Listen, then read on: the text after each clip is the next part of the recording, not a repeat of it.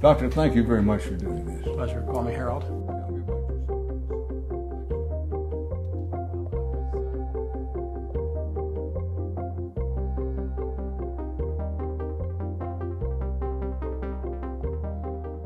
Tell me about yourself. Let's start life story. Well, I was born at the beginning of World War II. My parents were the children of immigrants. I went to public schools in Freeport, New York, a modest bedroom community not far from New York City.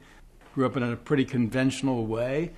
Probably after my sophomore year in high school, I was exposed to kids who were more ambitious than I was when I went to the Putney School work camp.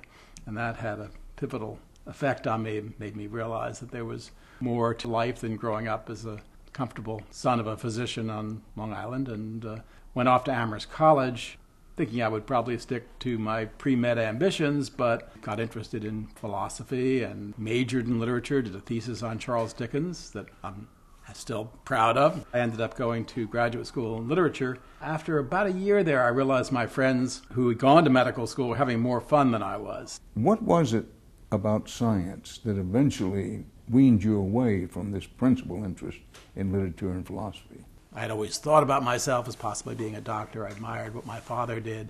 I remember Gertrude Stein saying, I went to medical school because it opens all doors. I switched after my first year and went to medical school at Columbia. I enjoyed medical school. Unlike most people, I was thinking seriously about biology for the first time. First glimmers of molecular biology being important in the practice of medicine were on the horizon. I could see that there was a lot to be learned by understanding more profoundly how cells worked and how genes inform cells. Remember this, though it seemed like we were pretty far along in the world of molecular biology at that time. In fact, we were at the very naissance of double helix had only been discovered 10 years before. Speaking now about the early 60s. What years? Early 60s. Yeah. Given that it was the Vietnam era, many young physicians were not strong supporters of the war. I was actually a very active opponent of the war. We were all required to do national service of some kind. Either you go into the Army or join the public health service, or you go to jail or leave the country. So there weren't that many choices available for someone like me. And I was fortunate, as someone who had basically learned some medicine but had done no serious science, to get an assignment at the NIH, National Institutes of Health. And that was probably the critical moment in the development of my career, because up until that point, the closest I came to thinking of myself as a scientist was to say, I'm really fascinated by what science is teaching us about medicine, but I had no idea that I could actually do science. Whenever I had tried recapitulating ancient experiments in a classroom laboratory, I either failed or was miserable doing it. But suddenly I saw that if you were devising your own experiments and trying to answer the next question instead of what people have learned in the past, that science was actually an incredibly stimulating activity. I learned the joy of telling other people about your results, about going to meetings and showing off, getting together with like-minded scientists and thinking about how you solve a problem that seems ineluctable but actually is approachable if you have the right tool. And I had an epiphany one Saturday morning when I put things into a kind of sophisticated Geiger counter and could see that I could actually measure how one gene gets copied into RNA to make protein. Sort of a eureka moment for you? It is. I mean, I wasn't answering a question. I just had the tool. I had the measuring stick. There were a lot of questions I could answer that depended on trying to understand a basic problem in biology, gene regulation. We come into life as human beings with roughly 21,000 genes. Each of our cells makes the protein encoded by a different constellation of those 21,000 genes. How does the cell know how to do that? So now you're hooked on science. Absolutely.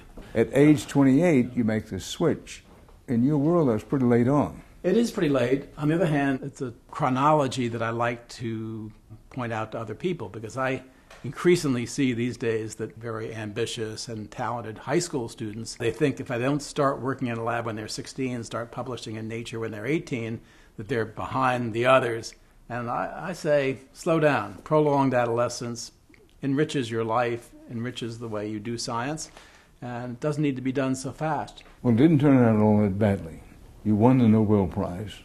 Yeah, that's not why we were doing the work, though. I think that's an important thing to state. And I want to follow up on that because Yeah. so many people, a lot of powerful people included, who are organized around the idea that people should be doing scientific research with a goal of producing a better product, as opposed to just learning for learning's sake and knowledge for knowledge's sake. No one does that kind of work oblivious to the possibilities. Even then, you couldn't write a grant application without saying, how this might be useful. And I was certainly aware that if we understood the molecular basis of cancer, we might do a better job in diagnosing it and preventing it and treating it. But I didn't myself want to develop the drugs that might be useful someday in trying to defeat this disease. I hope somebody would do that. But I think all of us grow up in an environment, whether consciously or not, in which we understand the original precepts of Vannevar Bush, who wrote the book Science, the Endless Frontier for Franklin Roosevelt after Vannevar Bush had served as the coordinator for all science during World War II. He said, let's give federal money to academic institutions and encourage them to study anything that looks interesting and approachable, and they will generate basic knowledge that industry will then come along and develop practical products. My concern is there's a lot of fundamental biology that we still don't understand. We've worked with a very restricted number of organisms. We have a set view about how life works that is clearly incomplete. Every year or two there's some astounding discovery, whether it's the CRISPR editing tools or some new phenomenon about gene expression, that's completely unexpected.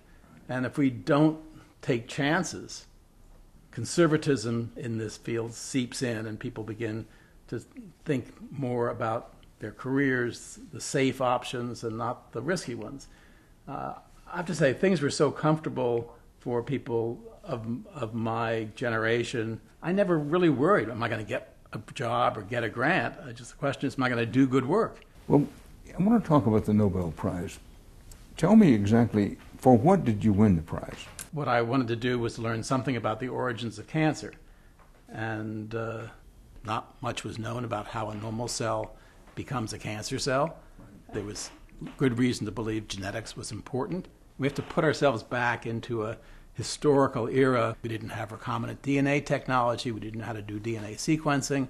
And the only game in town seemed to be a game that was played with viruses of various animals that could change a normal cell into a cancer cell quite efficiently. So that was the game I wanted to play. And how does a cell maintain its identity and not become a cancer cell? And what are the things that a virus brings into a cell that allows it to change the behavior of the cell so profoundly?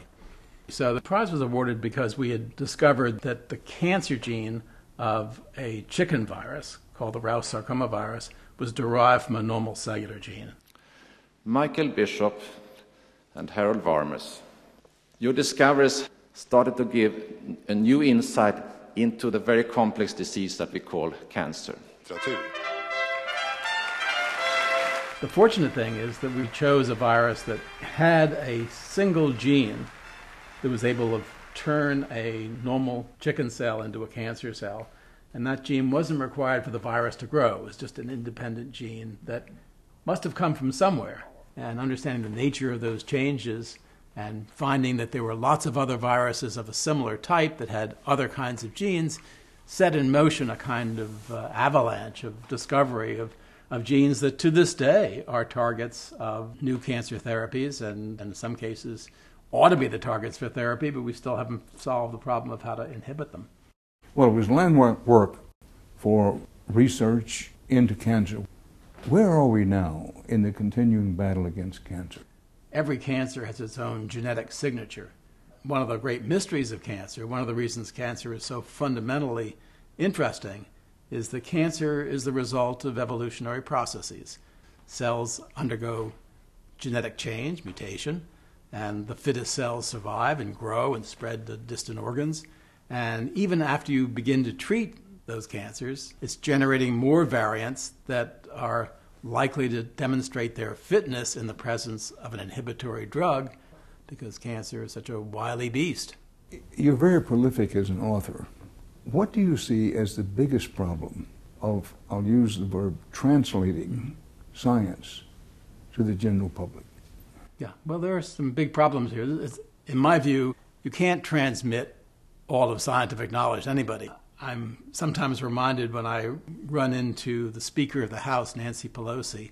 She was my congressman about 30 years ago, who still remembers a day I brought a young, energetic scientist from UC San Francisco to see her. The scientist's name was Cynthia Kenyon. She's made some important discoveries about aging and small roundworms.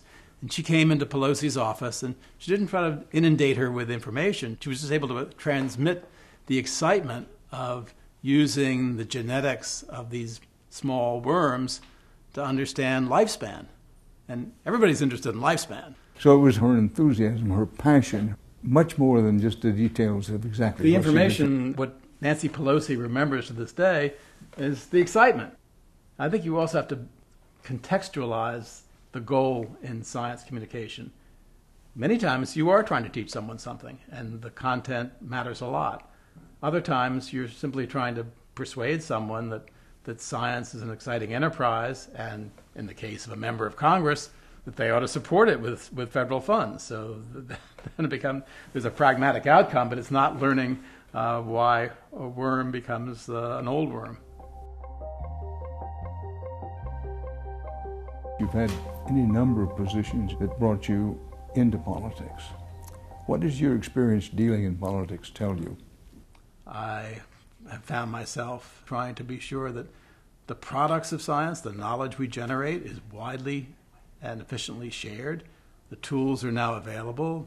You know you want to use the internet to foster dissemination of knowledge, and that's the way I and many other scientists feel, that there is no fundamental reason why it's not possible for every paper, even before it's been peer-reviewed, to be accessible to a broad public without inhibitions of the kind that are created by subscriptions. Subscription-based journals should be done by now. They will be done soon, I think, but we haven't quite gotten to that stage. Doesn't mean there's no cost to publication, but we need to find the resources in other ways.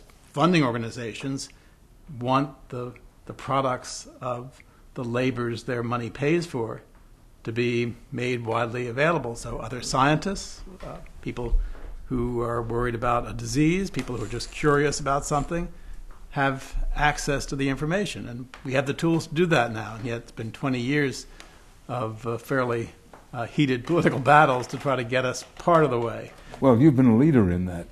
Well, I've worked on making it much more accessible.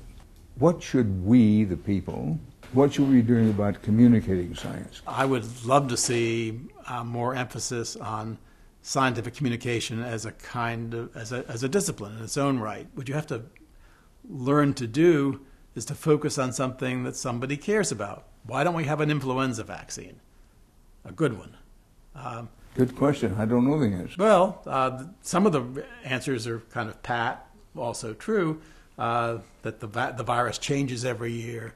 But I think if you start by saying to someone, here's something, we've known about influenza. My grandmother died in the influenza epidemic 100 years ago, 1918, 101 years ago.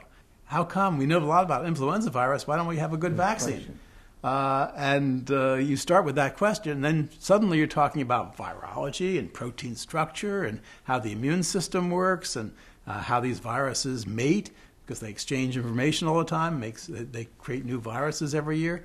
You get someone led into an incredibly interesting discussion that requires a fair amount of knowledge that you could not simply feed to them by saying, today we're going to talk about how influenza viruses mate. But if you bring people in by asking a question that's very provocative, then you make some progress. And I think we need to get people attuned to how to do that. Doctor, thank you very much. I really appreciate your time. Thank you. Yeah. Thank you so much. It's fun. Thank you.